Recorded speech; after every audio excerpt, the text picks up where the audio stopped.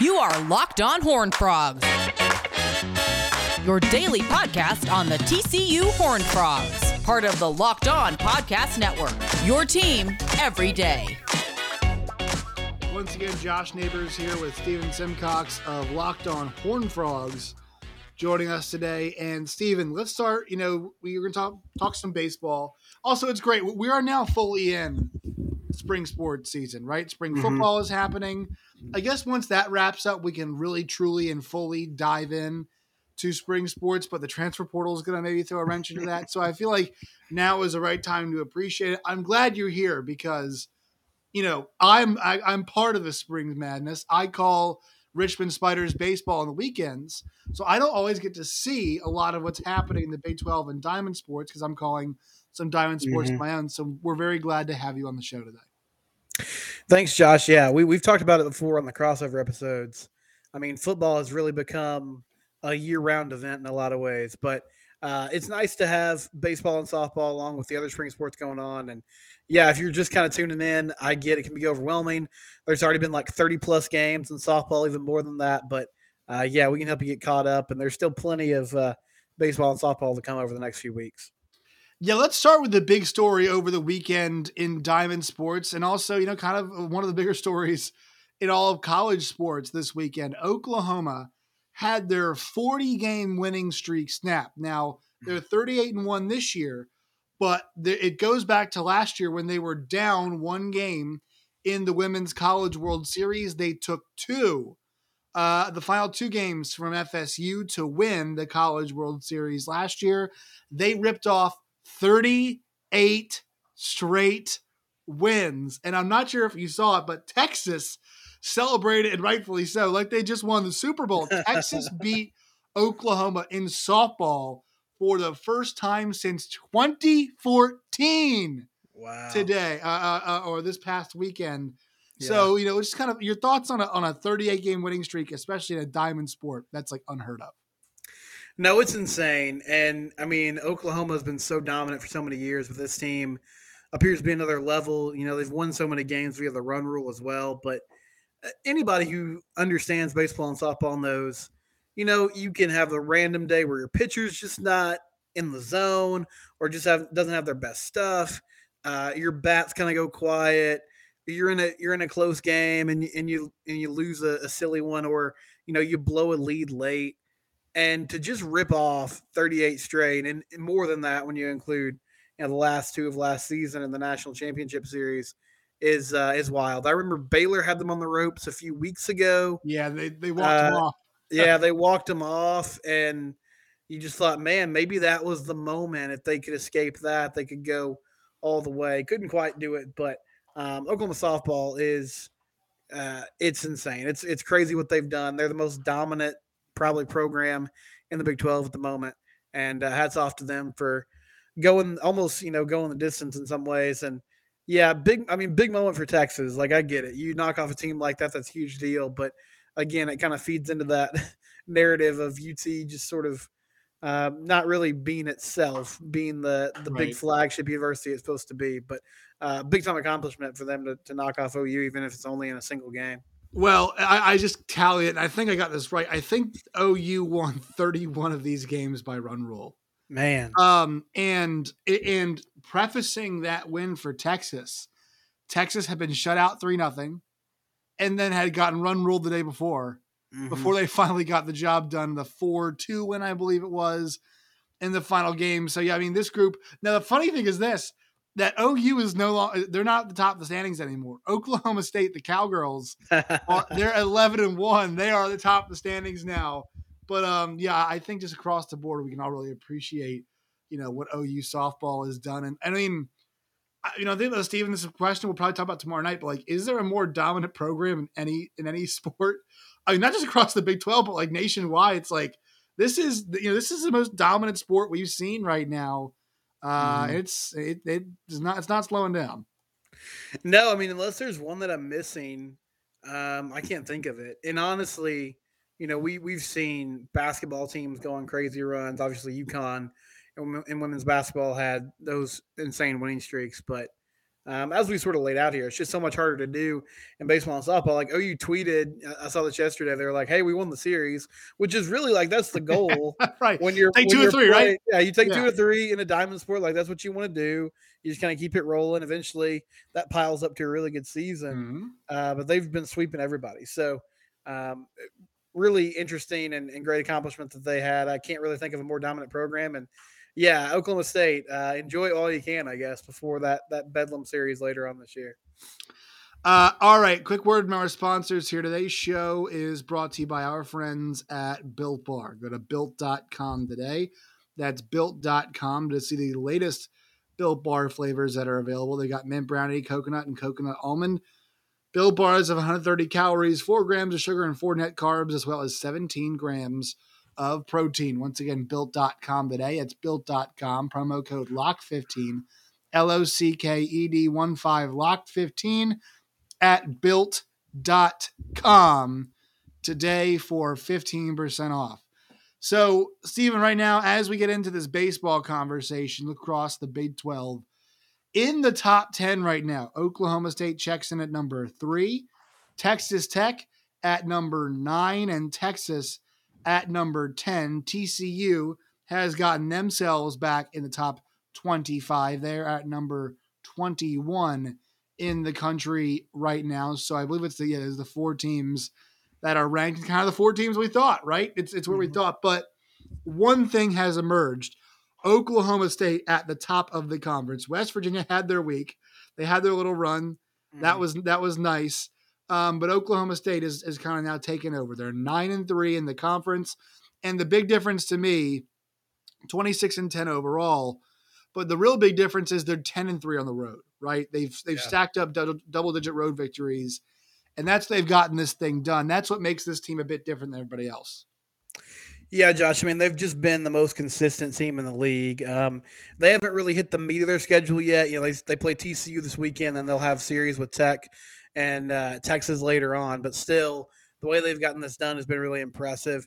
They got swept by Gonzaga early in the year, but really since then they've run off 6 straight series wins. They took 2 or 3 from Vandy in the opening weekend of the season. Justin Campbell is their ace. He kind of anchors that staff. He's been around there for a little while now. And he's doing some great things on Friday night for them. And then they have some pitching depth, which is really what I would say among the rest of the Big 12 schools. Nobody else can really say that as far as starting pitching depth throughout the weekend. Texas thought they had it. They really just haven't shown it yet throughout the season. But Bryce Osmond's been really good for them on Sundays. Their lineup is, you look at the batting averages, nothing really pops off the page, but they can go yard. They get timely hits. They sort of, move down the line. They work a lot of walks. They're a patient team at the plate. So they look good. And that was an impressive win. You mentioned West Virginia. They've been sort of the big surprise of the year so far. They swept Baylor and Morgantown. They took 2 or 3 from TCU and Fort Worth. Randy Mazey, he has a fun club. Like they run a lot. They steal a lot of bases. It's kind of an old school sort of small ball team that's trying to manufacture runs. I feel like when it's all said and done, they're going to be, sort of middle of the pack in the Big 12, but I feel like they've equipped themselves well so far.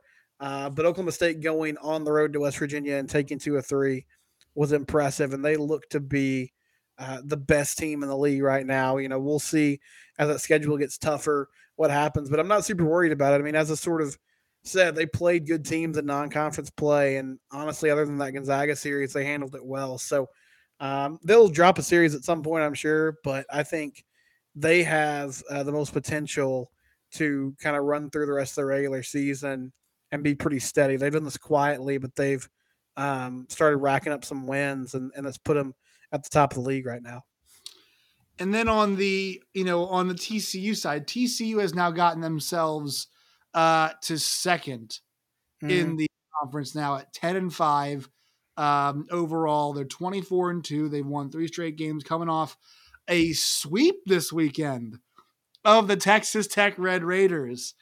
Talk about what led to that sweep and kind of what keyed TCU, because it felt like they really hadn't met expectations up to that point. Yeah, I was pretty shocked. They were 3-7 going into that series in their last 10 games. And, obviously, like baseball's a long season. You have some lulls.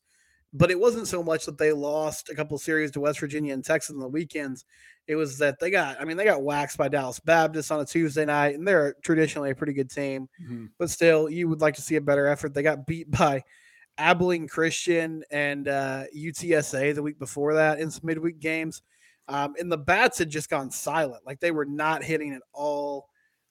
They've had an injury to their pitching staff, Austin Crow, who was supposed to be their ace all year long. He's dealing with a shoulder issue, so he's been out for a couple weeks now. So they're sort of limping into that series against Tech. And, I mean, Tech is, what Tim Tadlock has done has been super impressive, but they're able to get a sweep. And, Tommy Sacco hit a home run on Thursday night to tie the game at 2, and it felt like that just kind of opened the floodgates for them as far as hitting the ball. They started getting some extra base hits, started piling up some runs, ended up winning that game Thursday, held on Friday in a pretty crazy, controversial ending. Umpire called a balk on River Ridings with the bases loaded, and Tech actually tied the game, but then they had a meeting, and the second base umpire said, no, he stepped off, so he's good. They sent everybody back, and then he was able to get a ground out to get out of that jam. But we're pretty dominant on Saturday to close that series. So impressive for them. I think there's some limitations with this team. They don't have a lot of great bats. They hit the ball well this weekend, but typically the way they're going to score runs is by getting a lot of free passes, grinding out at bats, working some walks, finding ways to get base runners on in some non-traditional scenarios. And I just think when you face frontline pitching, that's not a recipe for success. And that's proven to be the case so far this year. But, now they're 10-5 in conference play. This schedule's really weird. It's staggered. You got teams that have played, TCU's played 15 conference games. Some teams have played 9. Some teams have played 12. Right. But point being, if they find a way in Stillwater to pull out a series against Oklahoma State, well, then suddenly they're kind of in the driver's seat with 6 games left to maybe have a chance to win a Big 12 title, which, that would be surprising given how they've played at times this year. But we'll see what happens, starting on Friday night. That's going to be a big series. Huge bounce back, though, for TCU, and maybe that's just what they need to get their mojo going. I had sort of given up on them being in the Big 12 title hunt, but they put themselves right back in the mix with a sweep attack over the weekend.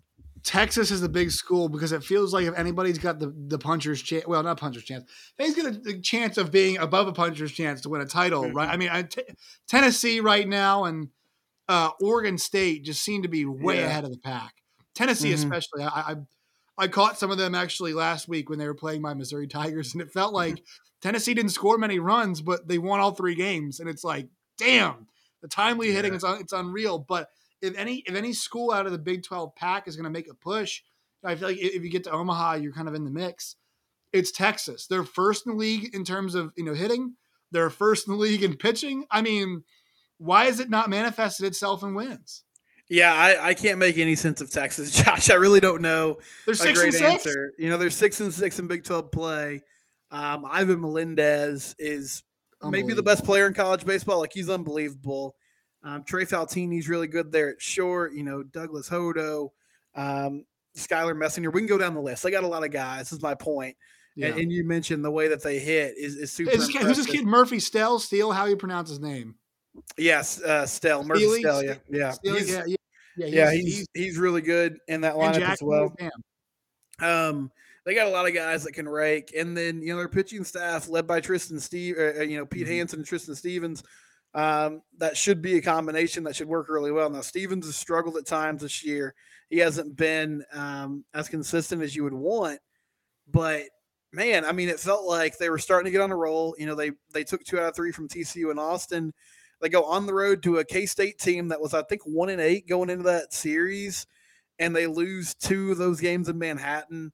And, that game on, I guess it was Friday, wasn't really even particularly close. So I still believe in them because in my mind, they're the team that could rip off like 12 or 13 in a row just because they have the talent to do it. And the schedule does kind of lighten up for them the rest of the way. But it's just, I could see what, I see why you go to Lubbock and you lose a series. Like, that makes sense to me. I see why you drop one game to Oklahoma and one game to TCU. I don't understand how you go to Kansas State and lose to a struggling Wildcat team.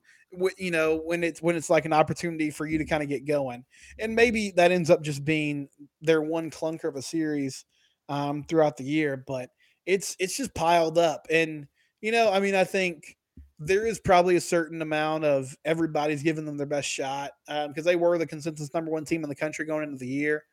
But David Pierce has got to find something for this group to play better, and start winning some series because you're running out of time here. But I would say keep an eye on Texas. They're the dark horse because I could definitely see them winning, 9 or 10 conference games in a row if they can find a way to start stringing some dubs together.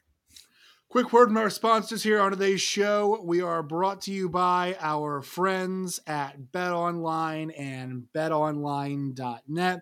You guys can go to BetOnline and BetOnline.net today. They've got odds for the upcoming NFL draft. I should probably take them aside a line to say, hey, will a Big 12 player be drafted in the first round? Right now it's looking like no, but hey, we could hope, right? Over 0.5 Perion Winfrey. I saw Breece Hall in a mock draft first round, so maybe we'll get them set that line on. They got all kinds of fun props and spreads like that. And also got the NBA playoffs, NHL playoffs coming up right now.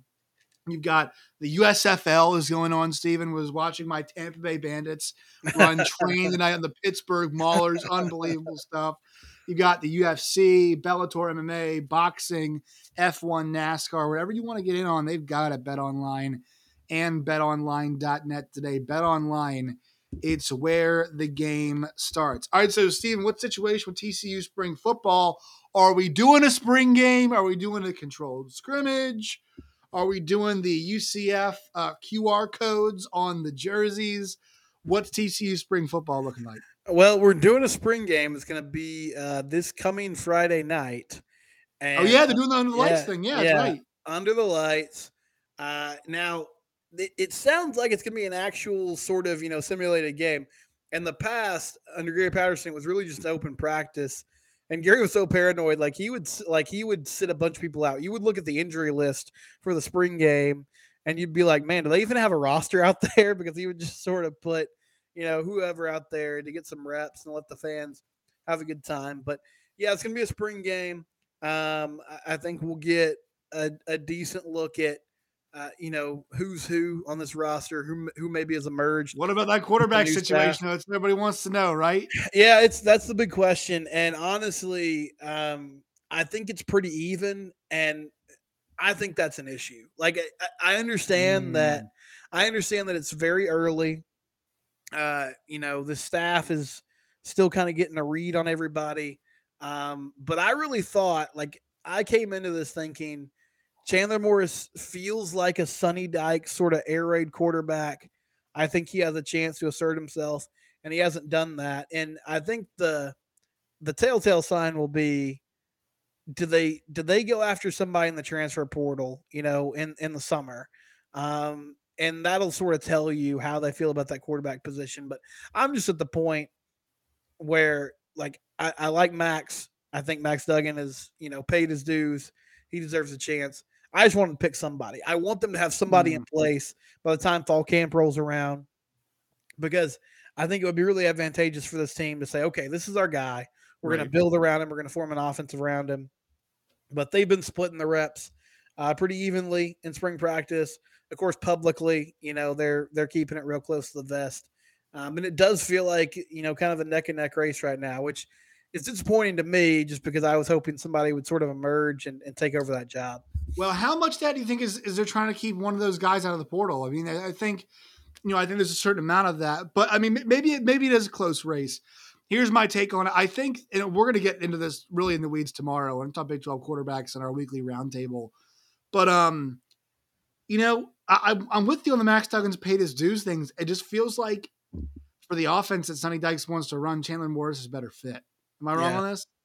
No, I think you're totally right. I mean, Max, his biggest strength so far has been what he's done with his legs. Now, I think he's been handicapped a little bit by the creativity on offense, but at the same time, there's just been a lot of throws that he's left on the table. And Morris, like we've seen very limited action of him. There are TCU fans that hit me up and they're like, "This guy's amazing." I say, "Okay, well, we saw 4 quarters against Baylor, which was really impressive." And then we saw him get, run over by Oklahoma State, and that was it. Like that was the season. Which, to be fair to him, was everybody. Yeah, yeah. I'm not blaming that loss in him. But no, it's fair. It's on tape. Yeah, it's just those were the 2 games we saw. So right. It's obviously a small sample, but yeah, I think Morris is the better fit. And one thing that sticks in my mind, we sort of try to parse what these coaches say because they don't say a whole lot. But Sonny Dykes did say at one point in the spring, he said, a lot of times the players know before the coaching staff does. It's just on kind of who they rally behind, who they're following. And I just wonder, if since Max is such a tough dude and he's kind of been around for a while, if he's winning that part of the battle right now, if he's just the type of guy that gets his teammates fired up, which is maybe keeping him around. But I think the portal aspect is a good point because, for sure, like if Max loses the job, there's no reason for him to stick around. If Chandler can't get the job, then he's already moved once. Like maybe he sticks out for a bit, but they don't have a ton of depth. Like behind those guys is Sam Jackson, who's a fun prospect, but he's a true sophomore. So we'll see how it goes. But I would imagine Morris is going to be the guy. But I'm kind of surprised that it hasn't been more obvious so far, at least from what we've heard from spring camp. Yeah, man. I mean, there's some quarterback battles. I think we're going to see some guys go in the portal from the conference. TCU's got one going on. West Virginia ostensibly is having one, but I think we know the new guy is now. They've brought in JT Daniels. So I bet one of those guys probably hits a portal. Maybe is it Garrett Green? Does Mark y'all think, hey, I'm out of here early? Do we see Baylor, right? I mean, they got, I think Baylor's got opportunity to have maybe 2 guys hit the road, right? Yeah. I've heard a lot about Kyron Drones, and then also that's right, Kyron Drones, and then and Chapin. So Drones is a talented guy, and I really thought like when people started saying, "Oh yeah, it's a battle between Chapin and Bohannon," I thought that was dumb, and I still think it's gonna be Bohannon. But I do too. I'm not sure it should be. What I'm hearing around the program, though, like Chapin's got a shot. I think he's a better player. Like he's a more look. They protected Gary so well last year. I know people liked him. They won a lot of games at quarterback, but like you and I watched that Texas game. He was not good at certain times in that game, and then that game against Ole Miss. I mean, what are we talking about? Like he was awful. He was horrible. Yeah, he kept Ole Miss in the game for sure. And if Corral was healthy, then we'd have to see if that Baylor defense could hold up, for 4 quarters in that scenario. But yeah, it's fascinating, man. Like I don't know who the best QB in the league is. It really feels like the guys that you want to name that have some question marks, then you have battles going on everywhere across the rest of the league. We're getting this tomorrow, man. I'm telling you. So I was talking to somebody the other day. We said, hey, is Dylan Gabriel best quarterback in the league? He said no. Eli Letterman covers both. Now covers OU for Tulsa World. Covered Oklahoma State before, and he said I still think it's Spencer Sanders. Who the hell knows? Yeah, who knows? All right, Steven, get you out of here. Let everybody know where they can find you and your work and all of its variety. Well, as you see on this great graphic here, I'm at Simcox Steven on Twitter. The show is at Locked On TCU, and podcast anywhere you get your podcast, and now on YouTube. Been on YouTube for a couple of weeks, so please subscribe to the Locked On Horned Frogs YouTube channel. Would appreciate that if you don't mind throwing a sub my way. You guys can find me at Josh Neighbors _ on Twitter. Find the show where we get your podcast and on YouTube as well. Steven, always a pleasure. We'll see you tomorrow night.